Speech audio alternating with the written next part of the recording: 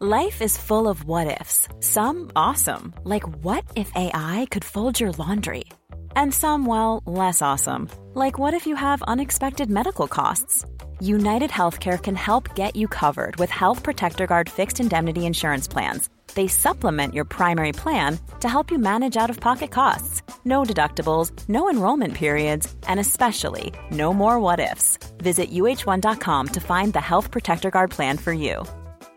You should celebrate yourself every day, but some days you should celebrate with jewelry. Whether you want to commemorate an unforgettable moment or just bring some added sparkle to your collection, Blue Nile can offer you expert guidance and a wide assortment of jewelry of the highest quality at the best price. Go to BlueNile.com today and experience the ease and convenience of shopping Blue Nile, the original online jeweler since 1999. That's BlueNile.com. BlueNile.com. There's never been a faster or easier way to start your weight loss journey than with PlushCare.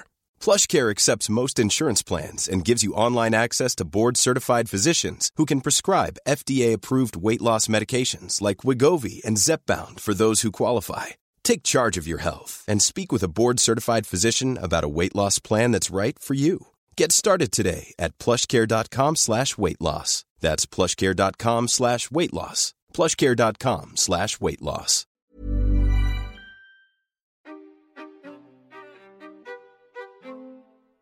I'm Rebecca King-Ferraro. And I'm Michael Sean Breeden, and you're listening to Conversations on Dance. Today on Conversations on Dance, we are joined by Moses Pendleton. Moses has been one of America's most innovative and widely performed choreographers and directors for over 40 years. A co-founder of the groundbreaking Pilobolus Dance Theater in 1971, he formed his own company, Momix, in 1980. Mr. Pendleton has also worked extensively in film, TV, and opera, and as a choreographer for ballet companies and special events. We talk with Moses about his unique trajectory to dance and directing performances, the founding of Pilobolus and Momix, and his production of Alice. See Momix in Alice with Performing Arts Houston on September 16th and 17th at Cullen Theater, Wortham Center. This performance is perfect for all ages and tickets start at $39. Visit performingartshouston.org for tickets and more information. See all upcoming events from Performing Arts Houston at performingartshouston.org/events or click the link in the show notes. Moses, thank you so much for joining us this morning. I've been aware of your work for ages, and we've long wanted to have you on and talk about you're just a real vanguard of the industry. But having not had you on before, we always love to start at the beginning and just go all the way back to sort of when you first became aware of dance and what made you want to explore it and what those early years in dance were like for you. I began on a farm in northern Vermont. So my basic structure is farming, skiing, English literature, and accidents led to dance and Pilobolus and Momix. That's where it comes from. But the beginnings, the roots of my roots were agri roots in the northeast kingdom of Vermont, Lyndonville, little gem in the green, and that's where I got my start. And my father was someone that was quite keen on creating the perfect Holstein Friesian cow. And these are the black and white that I showed you a picture of, Holstein Friesian.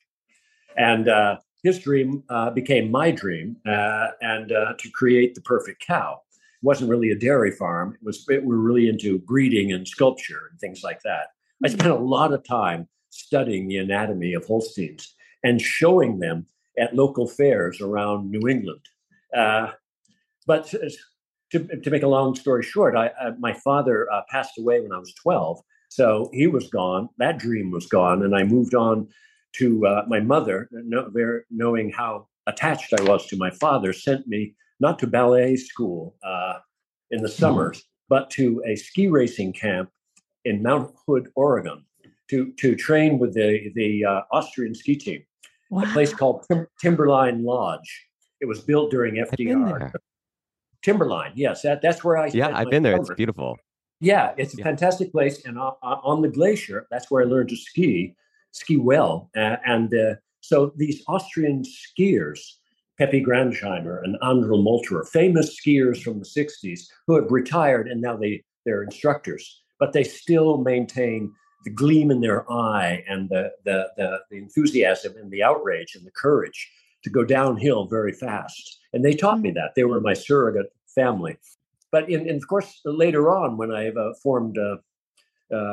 when we formed Pilobolus, and then this one of our early works in Momix is a piece on skis. Obviously, might not have done that if my background was actually not of ballet, but of athletics and skiing. And so whenever you take whatever it is that you make, if you're true to your creative spirit, you will draw almost unconsciously on your past and your things. And so I draw on the agra and the plant and the soil and the farming aspect of it, as well as the athletic part. And then put on top of that, I went to Dartmouth and graduated in English literature, and I spent most of my time there not knowing what I wanted to do. But at least you could read some cool books and meet some inspiring professors, and that's what I did. But that also informed me to kind of have develop maybe a kind of poetic sense about whatever it is that you do. You just have to look at it in a certain way. These are formative experiences. I must say also, just to add my agra connections, pre-Pilobolus, had to be maybe it's 1968 or something. I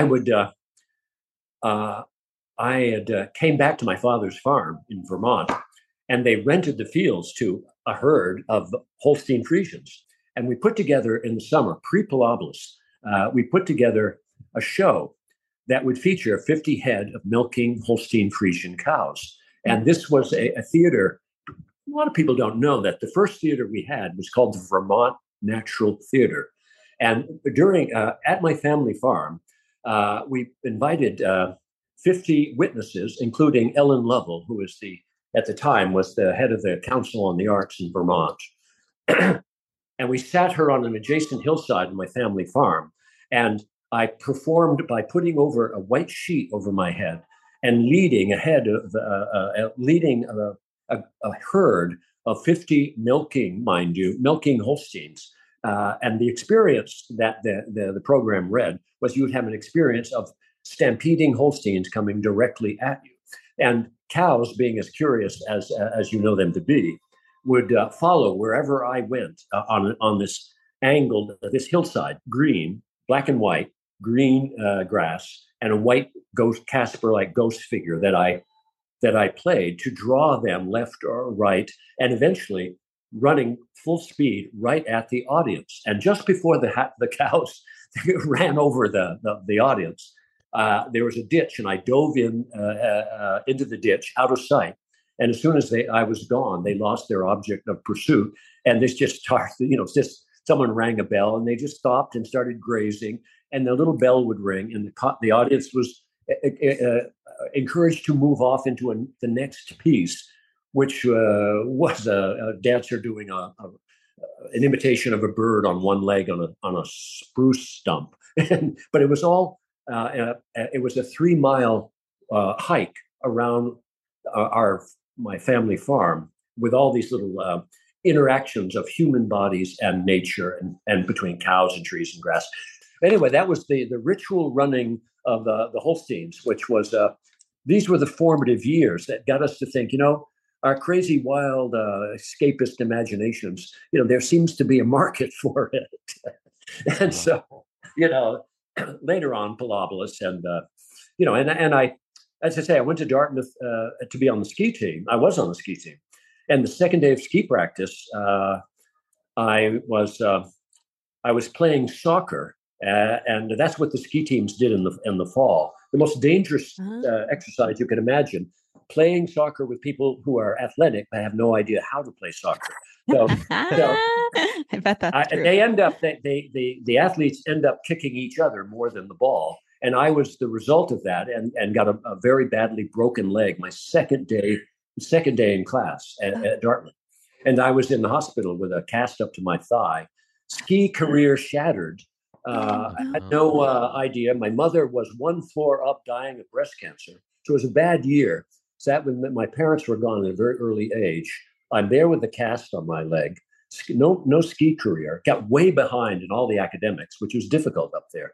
The freshmen at Dartmouth had 3 years of calculus before they took calculus 1 at Dartmouth. I'd never heard of calculus. You can imagine the terror, that kind of thing.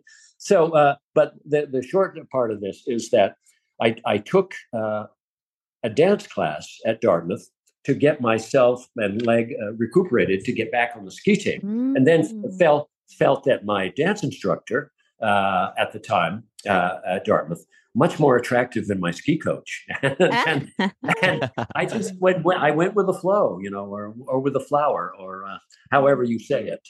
But so I got involved with dance and didn't get back on the ski team, and that's how Pilobolus formed itself. Mm-hmm. I'm curious because you're starting I'm so long-winded about this. No, that's okay. It's fascinating. So you're starting dance at a later age than some would, probably than your peers around you, but you're also starting choreography, it sounds like, kind of at the same time. So how was that a challenge to create dance without maybe the vocabulary that other people had? But how was it also, like, I can see it also being very freeing, that you can really do whatever you want because you don't feel kind of constrained by maybe that dance vocabulary that everyone else. But yes, I never think of myself as a dance choreographer. I'm more a kind of a physical visual artist. I see, for example, I see pictures. As much as you love to hear me talk, I basically am a visualist who loves to blabber. When you give me that's the why chance, we have a podcast. No, but yeah, that's right. That's what a modcast here. Yeah. No, so that was very normal for me to go and work either with cows, dried cabbage heads, or highly trained dancers in the Momix company.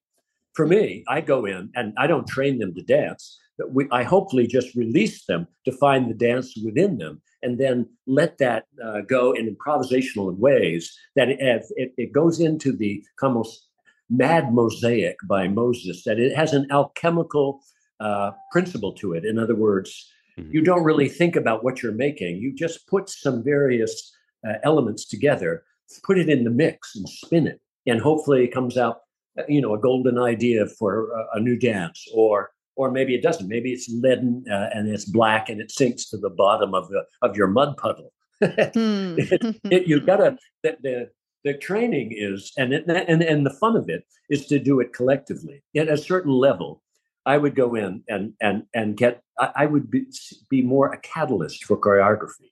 Go and inspire them like my Professor Cox inspired me.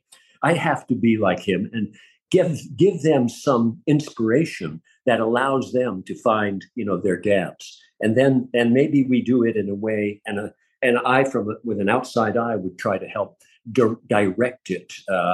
I also use many other elements to create an image that might be, you use dance in part, but it's a mixture of lighting, sound, temperature in the audience. I get most concerned about the temperature because, all of this has an effect on how whatever it is you've worked so hard at doing is perceived by an audience. So I have to, in order to create, I like to go outside and see what it is that Moses is making, and that makes, it perhaps edits a bit in the early stages of creativity. It's an interesting process that I've been involved in, and it's not dissociated from writing poems for romantic poetry classes or thinking up ways to amuse my friends at a dinner party. I've been interested in entertaining in a way, and that's something that's been fun for me. It keeps me young, and now, there's 50 years that separate me from the company, and in the early days we were all the same age. That was also fascinating to go in. These young, what are they? They're pre Gen Z. They're millennials. What would they be in their early 20s now? What are they? Early 20s is still Gen It's Z. still Gen Z, I think. It's still Gen Z. All right. Yeah. Give me an idea. Yeah, Gen Z could be the next full evening work. Something about in that strata. You're talking about evolution in history. People put themselves not just Republicans and Democrats and atheists and Catholics, but Gen Z, millennials, and boomers. I'm a boomer, and I can't get out of it. I'm a late boomer, a very late boomer. Anyway, so but in terms of inspiration, many times I will, if we're right now in August, we're rehearsing for two new shows that are going out in all over the world, in Italy and in the U.S., two different programs. But at the same time, in the afternoon, I try to create periods in the day where you get certain things of reality, done, the dishes done, and the dances rehearsed. But right. then the Da-free movement hour, the nightclub in the afternoon. So we go over to our barn studio, and I, like a DJ, will find cool music and everything that will create the ambience. I work very synesthesically. You know what that means? Then there was a movement called synesthesia, in which painters would attribute whatever they painted to what music they were listening to that drove their brain to make those visual decisions. And I'm a firm believer of sound mind, that you what you're listening to might be very attributable, or what you're looking at is very attributable to what you're actually listening to. So when we go to make a new dance, more like Bono or Edge or something, I'm trying to make a score for them that gives them a place to play in, a playpen, an acoustical playpen. That studio, it needs to be worked on acoustically. I have speakers in each corner. The barn, we don't call it a studio, we call it the barn. Everybody loves the barn. It was actually a renovated horse barn on our property. But we go out to the barn, and now I realize it needs to be organized acoustically. And this is how I'm making the piece. I'm trying to get up the level of acoustics in the studio, so that when people are out doing some kind of imitation of an octopus, they do it in the spirit of this particular sound. And it might help them, like a therapist. How do you get someone to free up their blocks, unblock them? And then you see that ultimately all of us are infinitely creative. You just have to release those forces. And I do it through humor, and being a good-natured guy and trying to make it fun, because in the end, anything and any kind of work you do, if you can make it fun, you probably do the work better. And you're not like shutting down; you're actually expanding, like sunlight, on a morning pond. Hey, it's Ryan Reynolds, and I'm here with Keith, co-star of my upcoming film, If, only in theaters May 17th. Do you want to tell people the big news? All right, I'll do it. Sign up now and you'll get unlimited for $15 a month and 6 months of Paramount Plus Essential Plan on us. MintMobile.com/switch. Upfront payment of $45 equivalent to $15 per month. Unlimited over 40 gigabytes per month. Face lower speeds. Videos at 480p. Active Mint customers by 531.24 get 6 months of Paramount Plus Essential Plan. Auto renews after 6 months. Offer ends May 31st, 2024. Separate Paramount Plus registration required. Terms and conditions apply if rated PG. There's never been a faster or easier way to start your weight loss journey than with PlushCare. PlushCare accepts most insurance plans and gives you online access to board-certified physicians who can prescribe FDA-approved weight loss medications like Wegovy and Zepbound for those who qualify. Take charge of your health and speak with a board-certified physician about a weight loss plan that's right for you. Get started today at plushcare.com/weight-loss. That's plushcare.com/weight-loss. plushcare.com/weight-loss.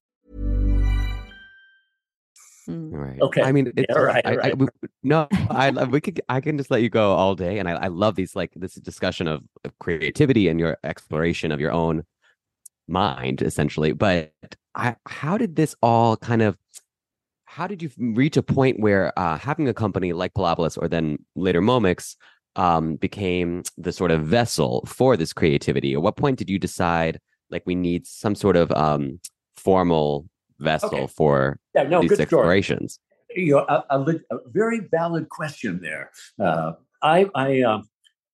We were very fortunate in the early days that our instructor, Allison Chase at Dartmouth, one of our first assignments was to make our own dance.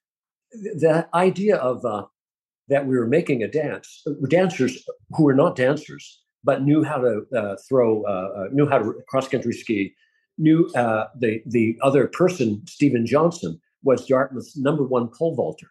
So we start on a stage. We thought, what we take what we know and then put it together.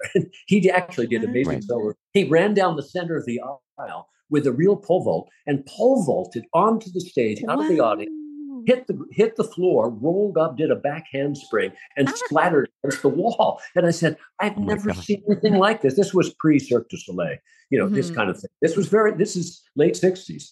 Incredible.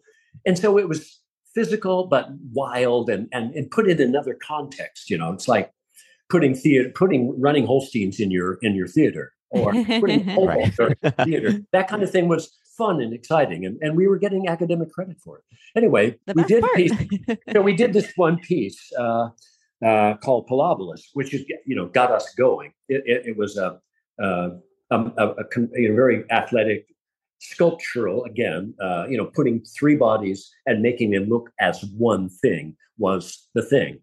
But it went someone who was the agent to Frank Zappa, friendly with him, invited us down to Smith College to perform this piece, Polobolus. In their first month of taking a dance class, we're performing for 3,000 screaming Smith girls to open Frank's. Do you know what I'm talking about? Frank Zappa. Yeah. We opened for Zappa at Smith, and Zappa came, and the place went wild. And you're asking me, why? How did you get into it? What encouraged you? This was just almost an accident that really sparked our collective imaginations that we could go further with this, whatever it is. And Frank actually came out and was quoted as on the cover of Time Out magazine in London. Frank Zappa loves Polobolus, theater of the very far out. He didn't call us a dance company. He called us theater of the very far out. I remember that as students going back and Zappa said, "Guys, that was incredible. Can you?" And they had Flo and Eddie of the Turtles who were with him as well. It was an incredible concert. But he said, "Can you come to Iowa City the next day?" And I went, "Oh, Mr. Zappa, we love to do that, but we have a math exam, at 10 o'clock."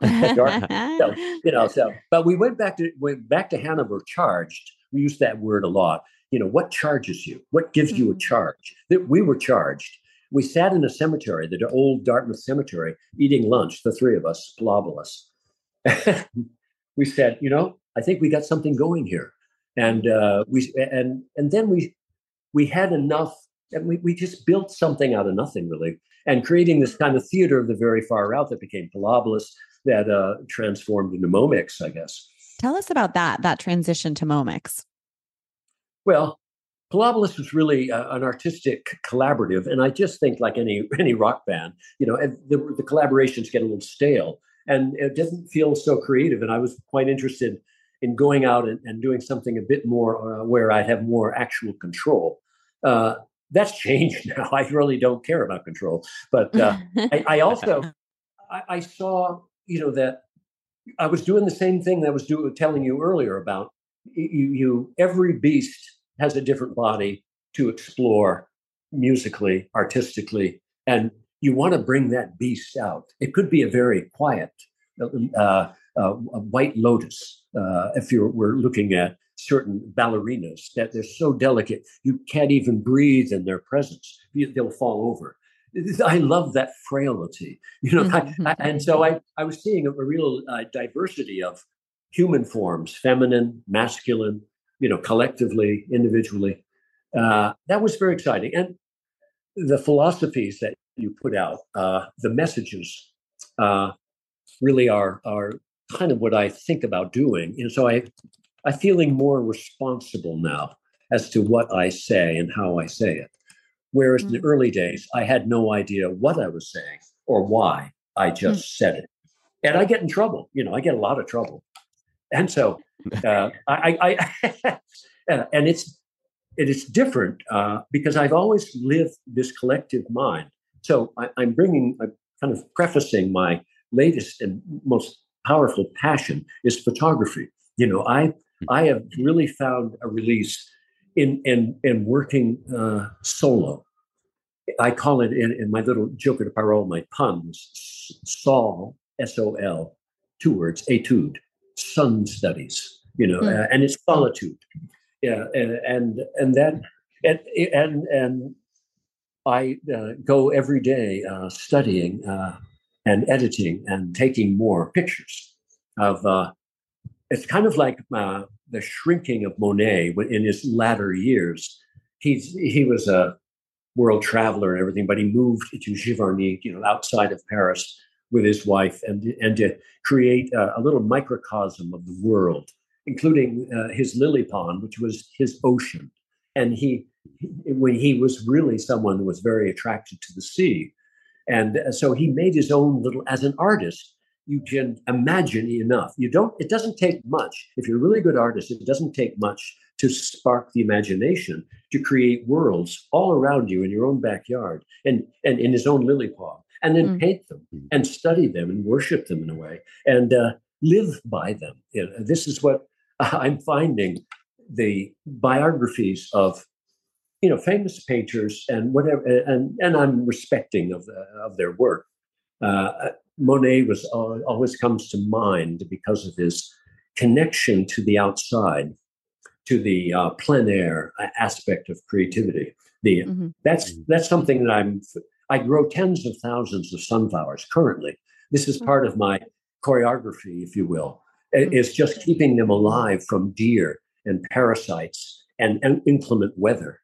I have a lot of babies in the basket, tens of thousands of giant Russian mammoths that I'm growing in order to show them with a video I make with my cell phone. I can do everything. My right hand is my DP, and my left hand is my actor. And right. How I'm always filming my hand being the dance of my hand with a flower, sketching spots of shaving cream in a mud puddle to create kind of Rodin-like sculptures.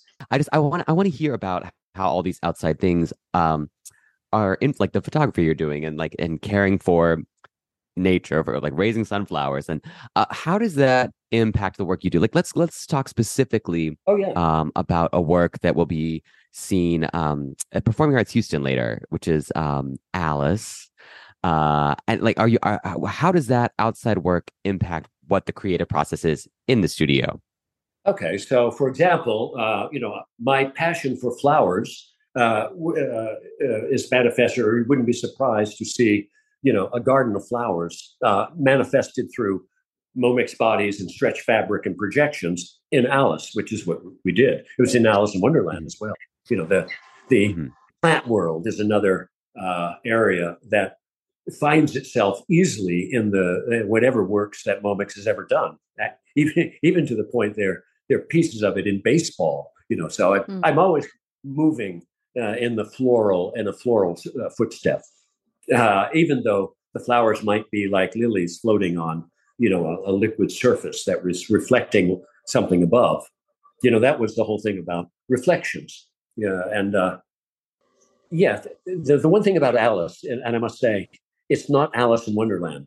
It's Momix's Alice. Right. And so, but by that, we mean that we used Alice to inspire us to make our own Momix show inspired by Alice in Wonderland or Alice Underground, or as many people who come disgruntled from seeing Alice, these are all Alice Cooper fans. It could be that.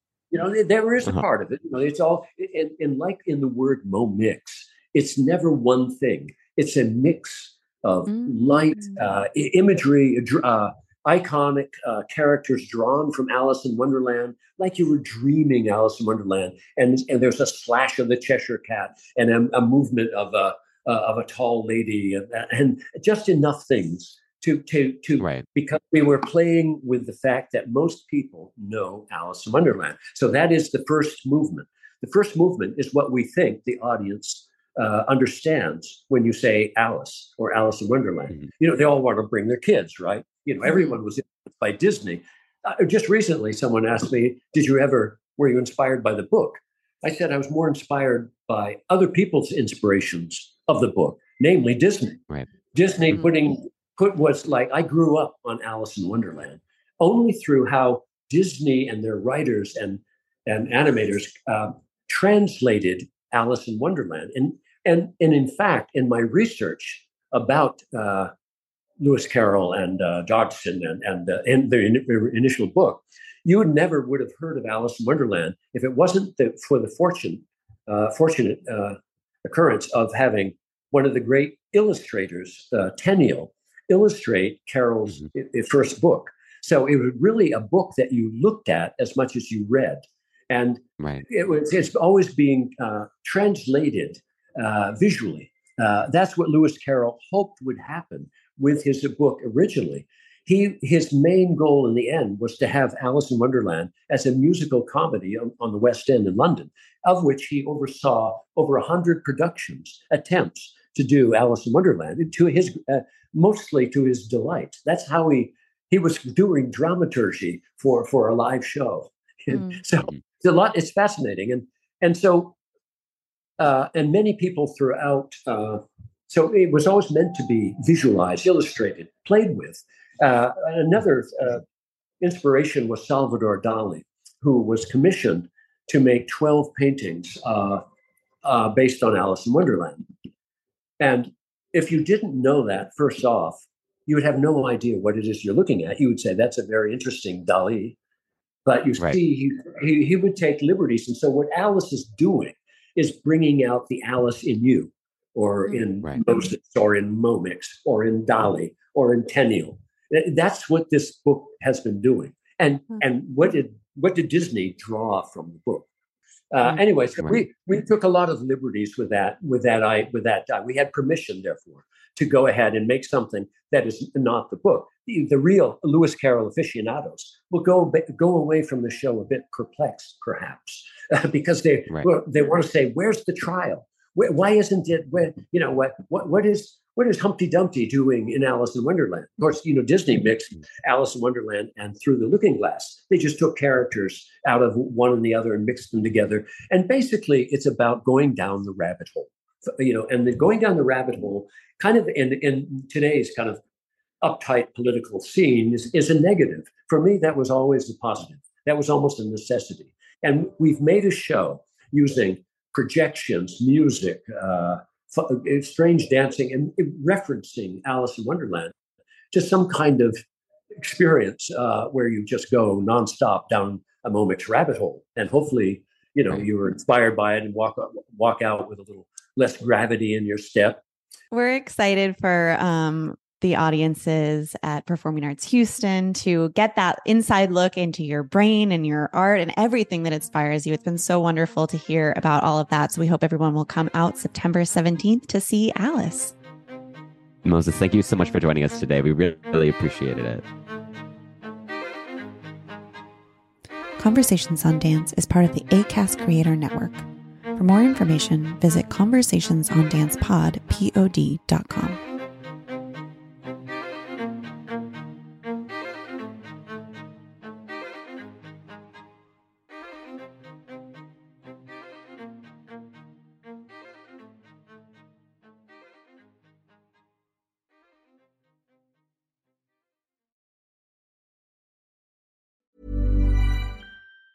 Hey, it's Danny Pellegrino from Everything Iconic. Ready to upgrade your style game without blowing your budget? Check out Quince. They've got all the good stuff, shirts and polos, activewear, and fine leather goods, all at 50 to 80% less than other high-end brands.